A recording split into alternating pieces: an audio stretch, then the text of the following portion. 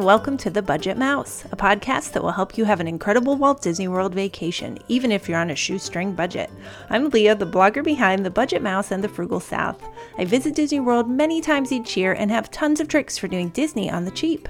I want you to have the incredible vacation you deserve, so I'm sharing all of my tricks with you on my sites and here in the podcast. This week's show is an insider look at Star Wars Galaxy's Edge, so let's dive in.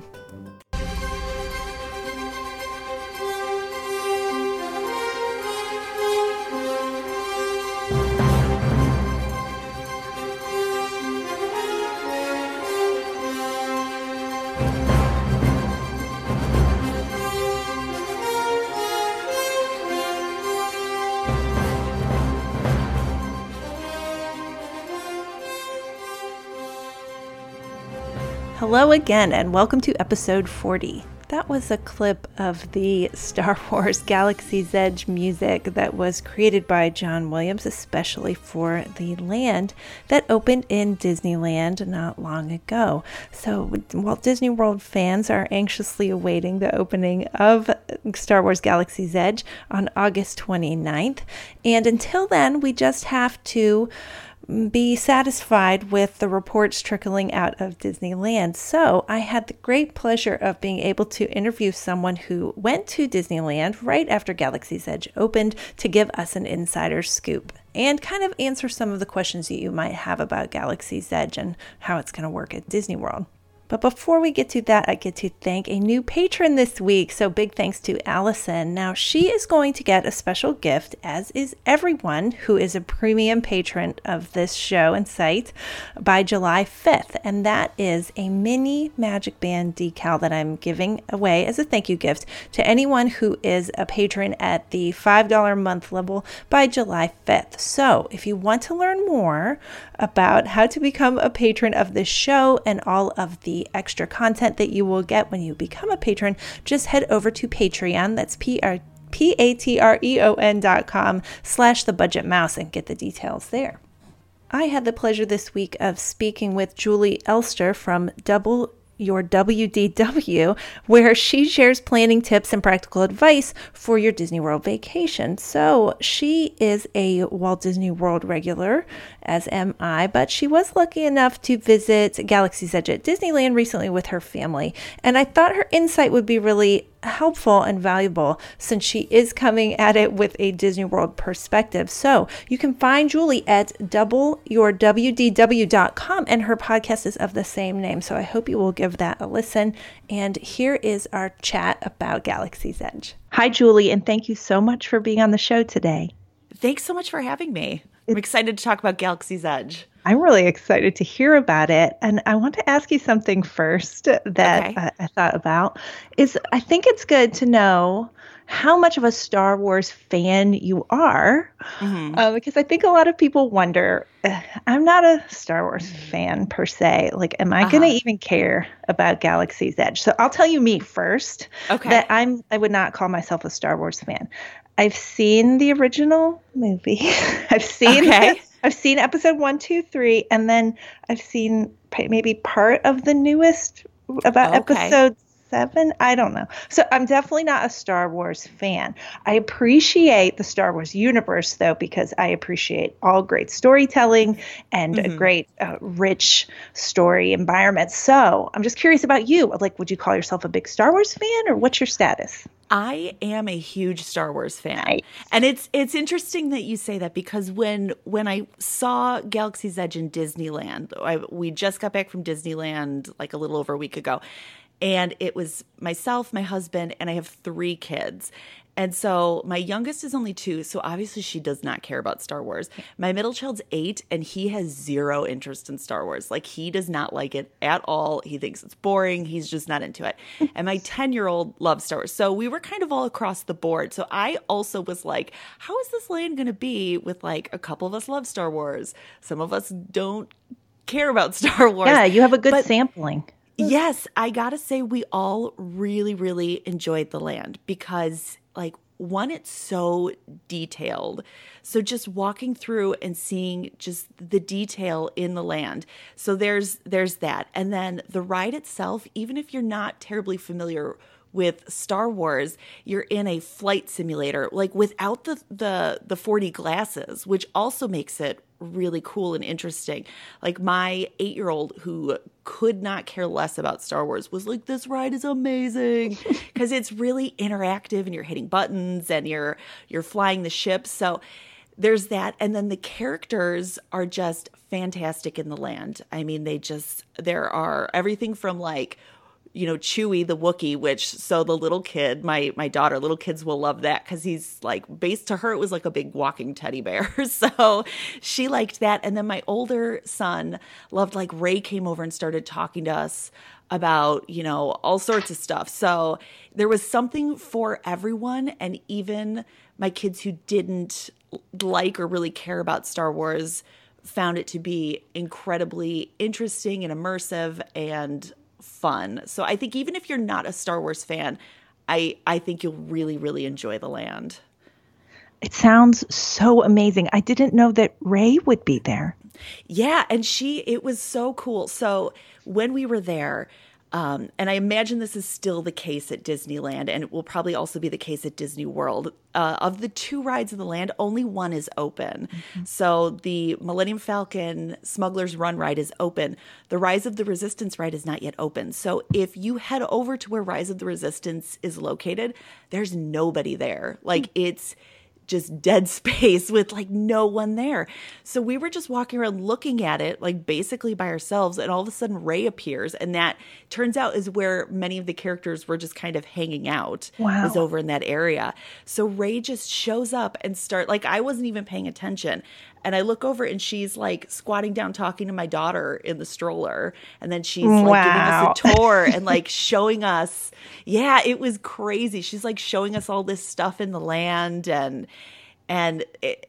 it was really cool and a lot of fun. So yeah, the characters are the stormtroopers came over, and all the kids loved that because they hassle you. Wow. And it's the same, like even now at Hollywood Studios, they come over and they kind of give you a hard time, and it's just so much fun for everybody, whether you're a Star Wars fan or not. So it sounds amazing. I'm already hooked. I'm like, okay, just take my money right now. Yeah, right. Could you give us an overview of what the land encompasses? So characters are around. Tell us, are there any particular like character meet and greets, or did they just roam? And then you said that only one of the 2 attractions is open, and I know the Rise of the Resistance is scheduled to open sometime later this year. We don't know when yet.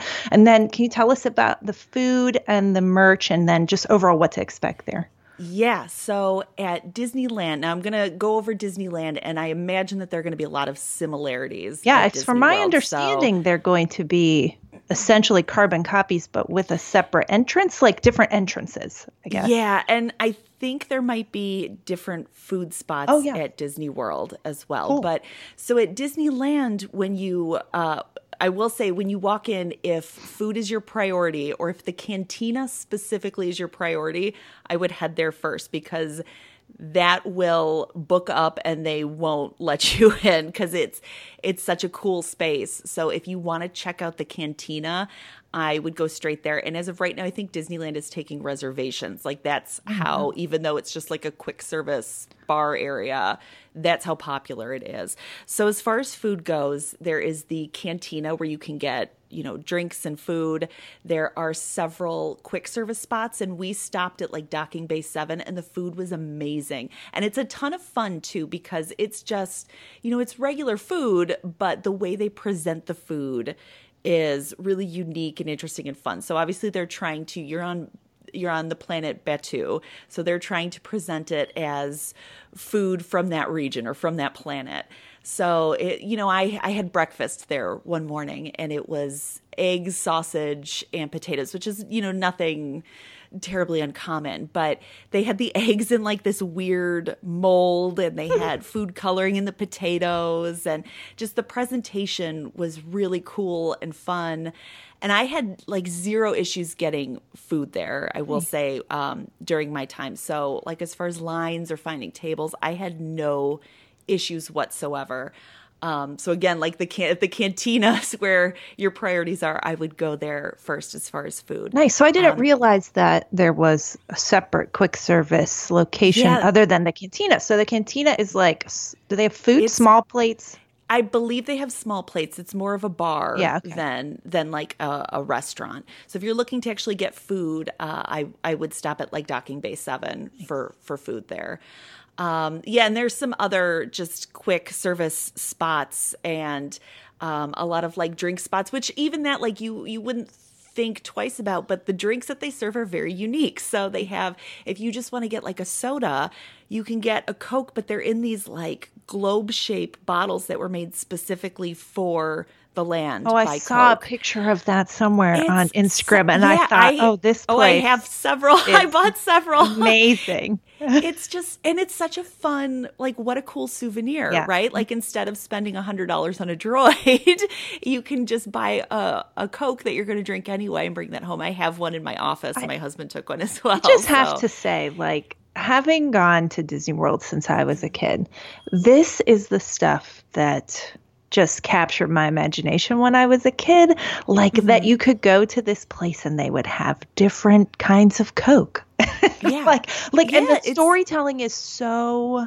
deep, and just that some people imagined this and made it happen, and that's the magic of Disney. It was for me when I was a kid, and it still is as an adult.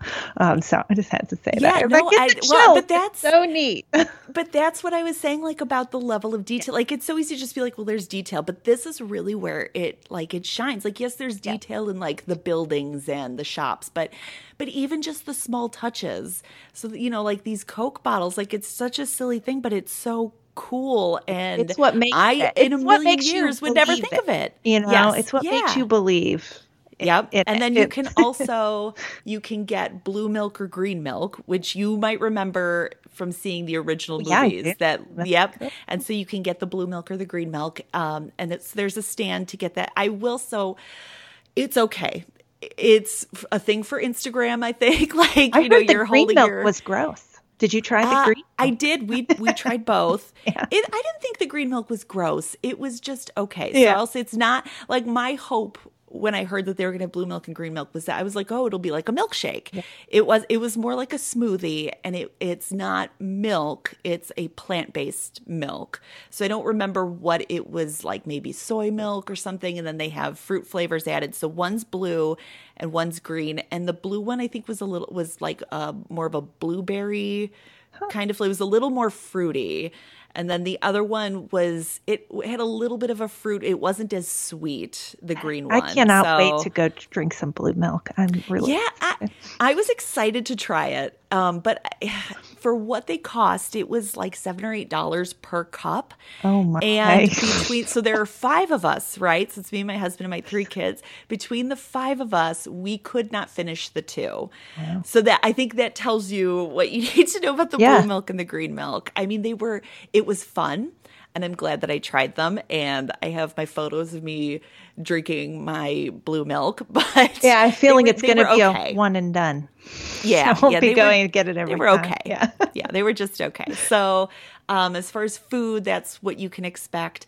The shops are really cool. There's like a marketplace. So like you can walk through and find all sorts of souvenirs. But every single cast member, down to like the people in the shops, the people serving you food, the people just like, keeping the parks clean, are in character. So nothing is in dollars if you want to buy a souvenir. It's all going to be credits. It's X number of credits when you buy stuff.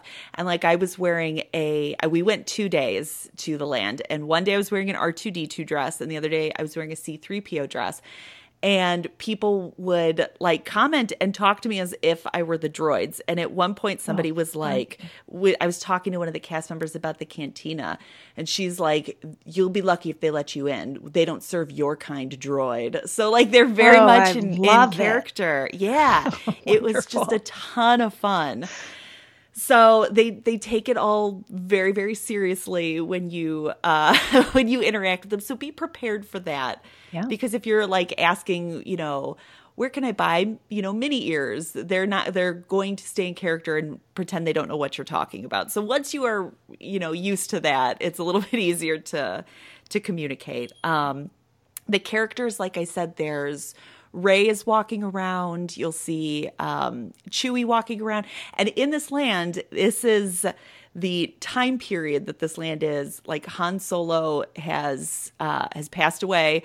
So like you won't see Han, or if you see Chewie, give him a hug because he misses Han. So it's all like very true to what's happening in the films. Let's see, who else can you see? The Stormtroopers. I think Kylo Ren is there as well. I didn't get to see him while we were there, but I believe he's there as well. And the character interactions are phenomenal. They really are. Wow. I am very excited. So I know that there's opportunities to build your own lightsaber or droid. Yes. Right? Both. Or both. Okay. Yes. Okay. So that's, again, we're going to talk priorities with the land. Yeah. So if Oga's Cantina is a priority, go there first. If building a droid or a lightsaber is your priority, you also need to go there first. So you need to pick one of those two things, because I don't think you could do both in one day. The line for and when I went to Disneyland, that land was reservation only. So it was a limited number of people. And the lines still for building a droid or a lightsaber were wrapped outside the building. Oh my gosh. Wow. So if it's something you want to do, make that a top priority. And while we don't know for sure how Disney World is going to handle that, at Disneyland, I believe they've started taking reservations now that the land is just open to everybody. They've started taking reservations to build a droid because it's so popular, and to build a lightsaber. So I would definitely look into that before you head over to the land, if this is something that's your priority. Amazing. The lightsabers are $200 and the droids are $100 to build. Yeah. Not for the faint of heart. That's why I offer the Globe Coke bottles as an alternative souvenir. You can take a little home more reasonable. A bottle of Coke. Yes. There you go. Yeah. So I am amazed. Do you think you could give your impressions of the Smuggler's Run attraction without spoilers? Would it be too hard to do? Yeah, no, I think actually it would probably be hard to give spoilers, because each time you go on the ride, it's a different run.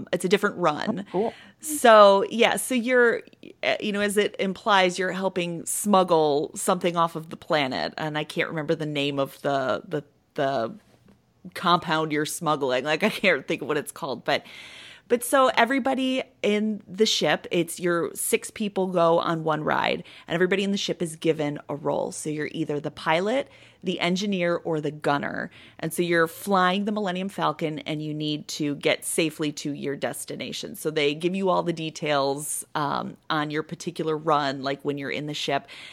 And basically you're the pilot's hitting buttons and pulling levers, and you're flying the ship. You have to get to where you're going, and they'll cue you. You have to hit buttons and pull levers when they light up, and the gunners are shooting ships who are trying to stop you on your mission, and the engineers are fixing the ship as you're being shot as you go. So you're given a role. It's a ton of fun.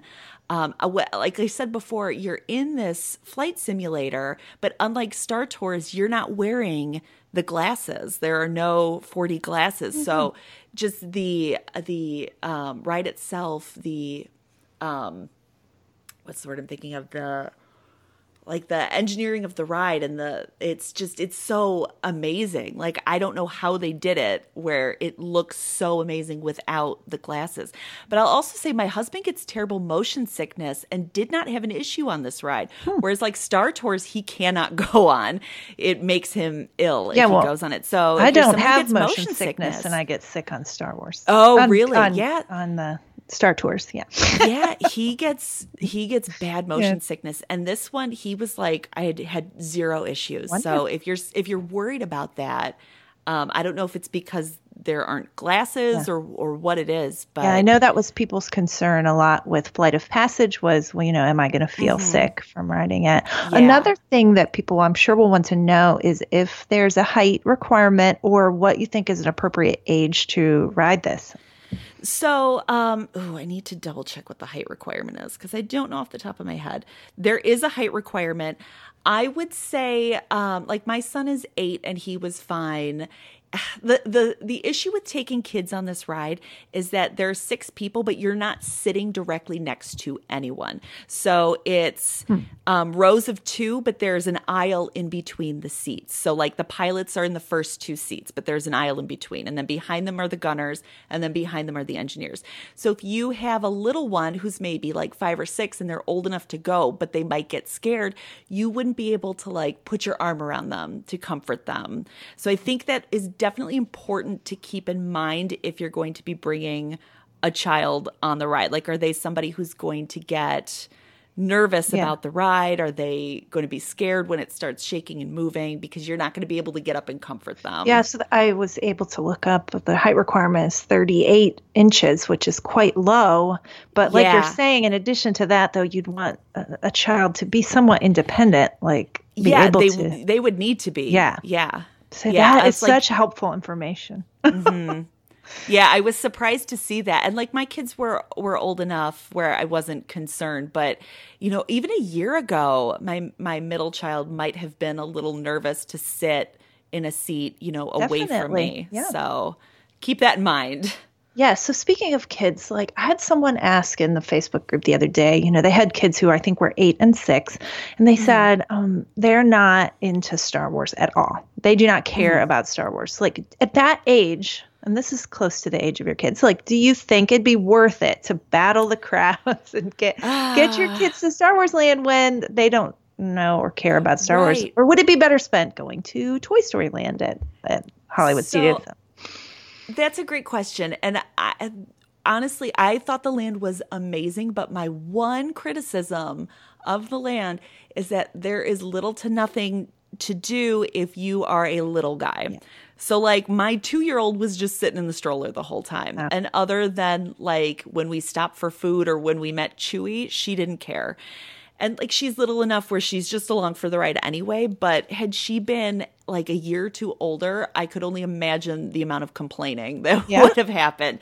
There's very, very little to do for little kids. That's really good to know. Yeah. So if you have like toddlers or even a little bit older than that who just aren't interested in Star Wars, I would maybe wait until you know they're old enough to hit the ride. Yeah. Because I think the ride everybody will enjoy, like whether you're into Star Wars, much like I think of it the same way as I think of Pandora. I am in no way interested in Avatar at all.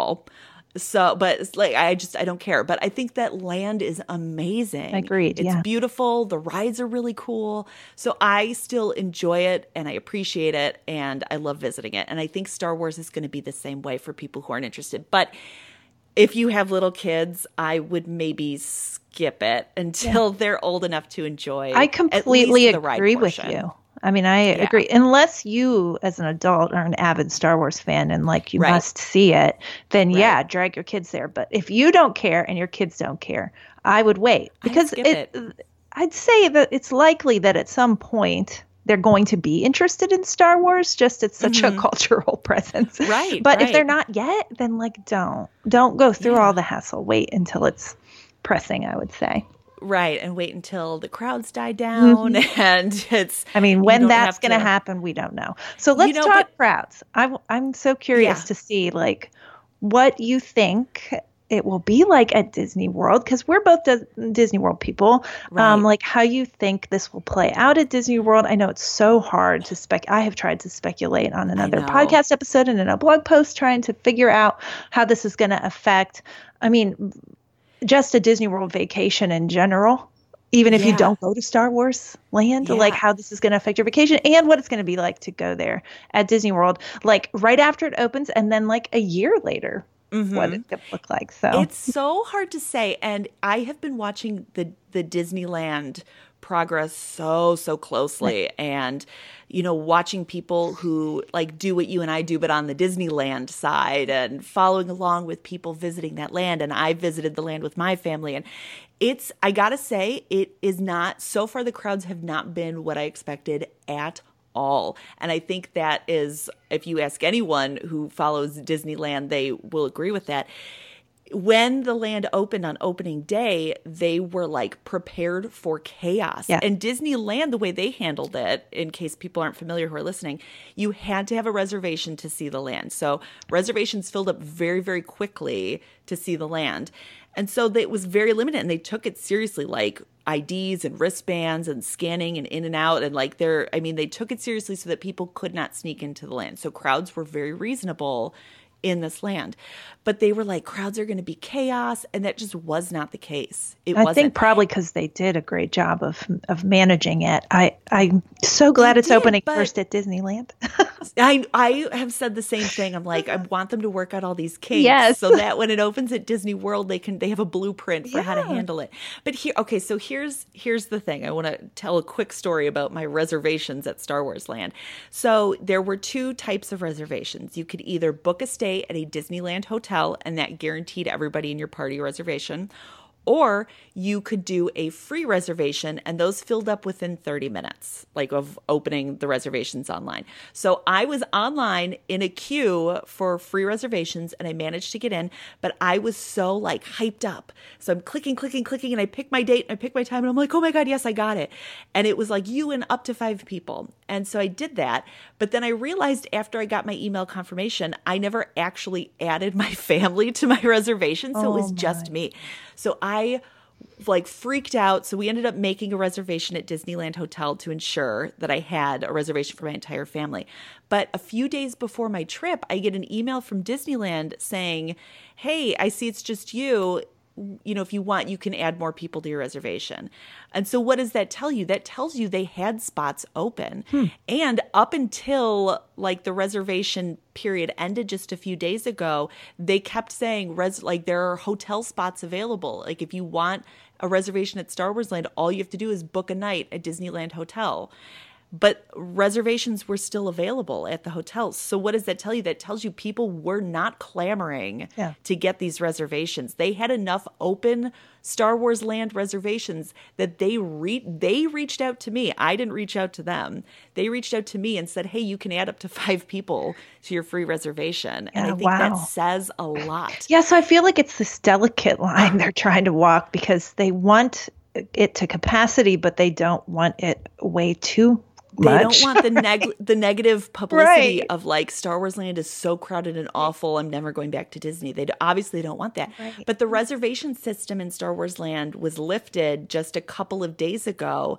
And from all the reports I'm hearing, it's still not crazy busy. So they implemented a boarding pass system, which again, I think is brilliant. So once you get into the park, you have to go into the Disneyland app and then you request a boarding pass and they'll tell you, all right, you can come to Star Wars Land, you know, at this time, or we'll let you know when you can, like when people start to leave the land, your phone will bang and then you will be able to go to the land. So I'm like, that's brilliant. It's brilliant. But from what I'm hearing, it's been so low that like yesterday by late morning, they weren't even implementing the boarding pass system because the land was not at capacity. Wow. Like it's shocking to me.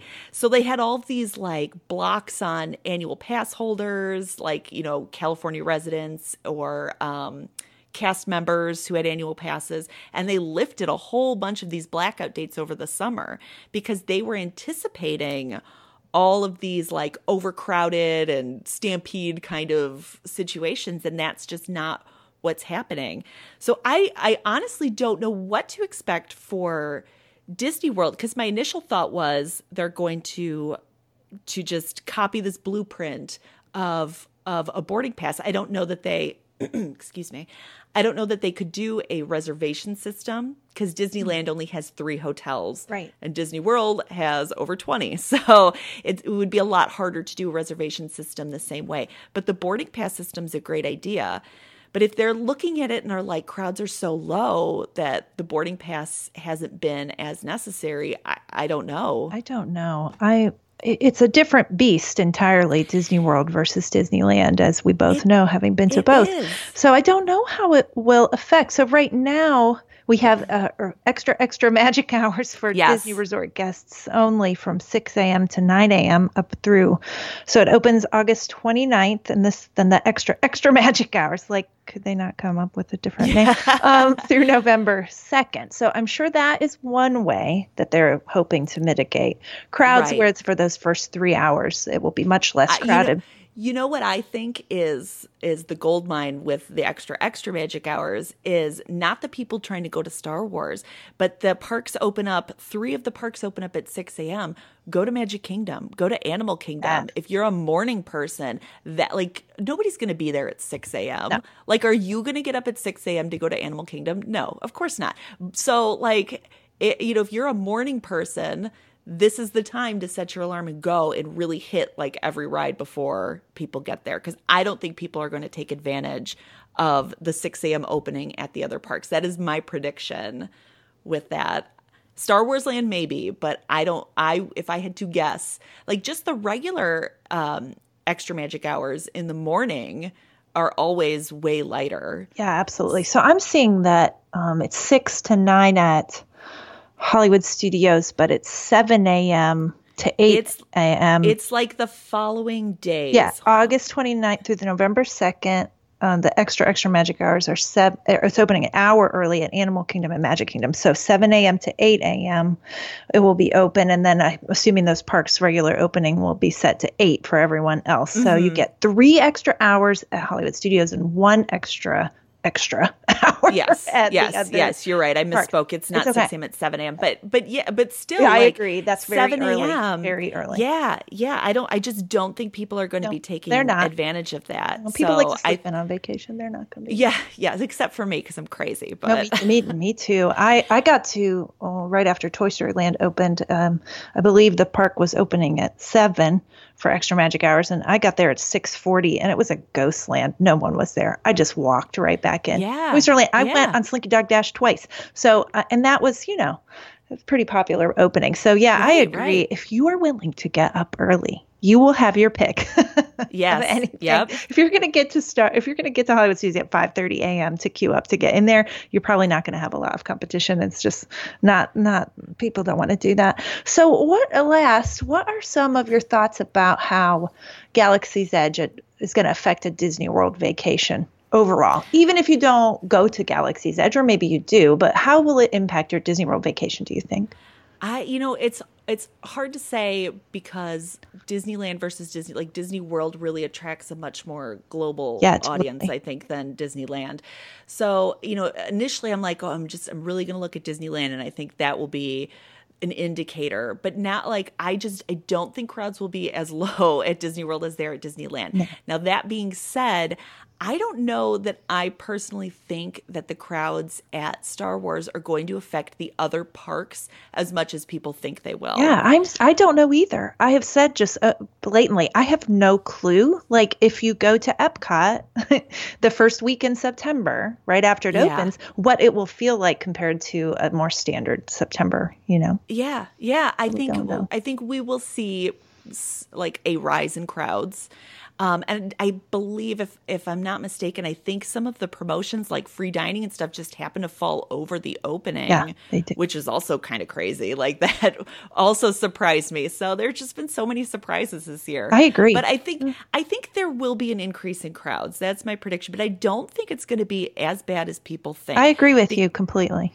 Yeah, when the news first came to us that this land was opening earlier than everybody expected, because I was like, it'll probably be October, November was my prediction for when the land opened. And when they said August, I had so many people reaching out to me being like, I booked my trip in late August, September, thinking I was going to miss all these crowds, and now my vacation's going to be ruined. And the thing I keep telling you, I'm like, I wouldn't count on that. I think you're going to be okay. Really, I think the biggest complaint is the change in Fast Pass tiers for Hollywood Studios. Yeah. So one thing we know for sure is that Fast Passes will be very difficult to get at Hollywood Hollywood Studios because they just lumped 5 attractions now into Tier 1. So Tier 1 Fast Passes will be hard to get, I feel like. Like if you don't want to go to Galaxy's Edge, but you're taking your family in September, and you want to do Slinky Dog Dash, like I would say, at 7 a.m. is when the Fast Pass window opens, right? 60 days in advance if you're staying on property, you better be on there. Yeah. And ready to book a Fast Pass for Slinky Dog Dash at the end of your trip. Right. Yeah. Well, I think this is just their way of trying to even out crowds. It like not only does it force people to do other attractions or, in the case of Hollywood Studios, shows that maybe you wouldn't normally do, which obviously will space people out in the parks. It's also going to force people to the other parks because they're like, well, if I can't get Slinky Dog Dash, then I'm just going to go over to, Animal Kingdom and do whatever ride over there instead. So I think it's just a way of trying to even out crowds. I know like we all like to complain, but I always try and look at it like, well, let's think, why are they doing this? Yeah. Like there is a reason. It's to manage your vacation experience so that you're not suffering when you're there. Yeah. Right? Yeah. So like hopefully what they're doing will help spread the crowds out a little bit so we don't all feel like we're like, shoulder to shoulder with people in 90-degree heat, because that's the worst thing ever. So yeah, definitely. So I would say overall, like if you're going this fall and you want to know what to expect, we'd say this: book your Fast Passes early as possible, right? Get to the parks as early as possible.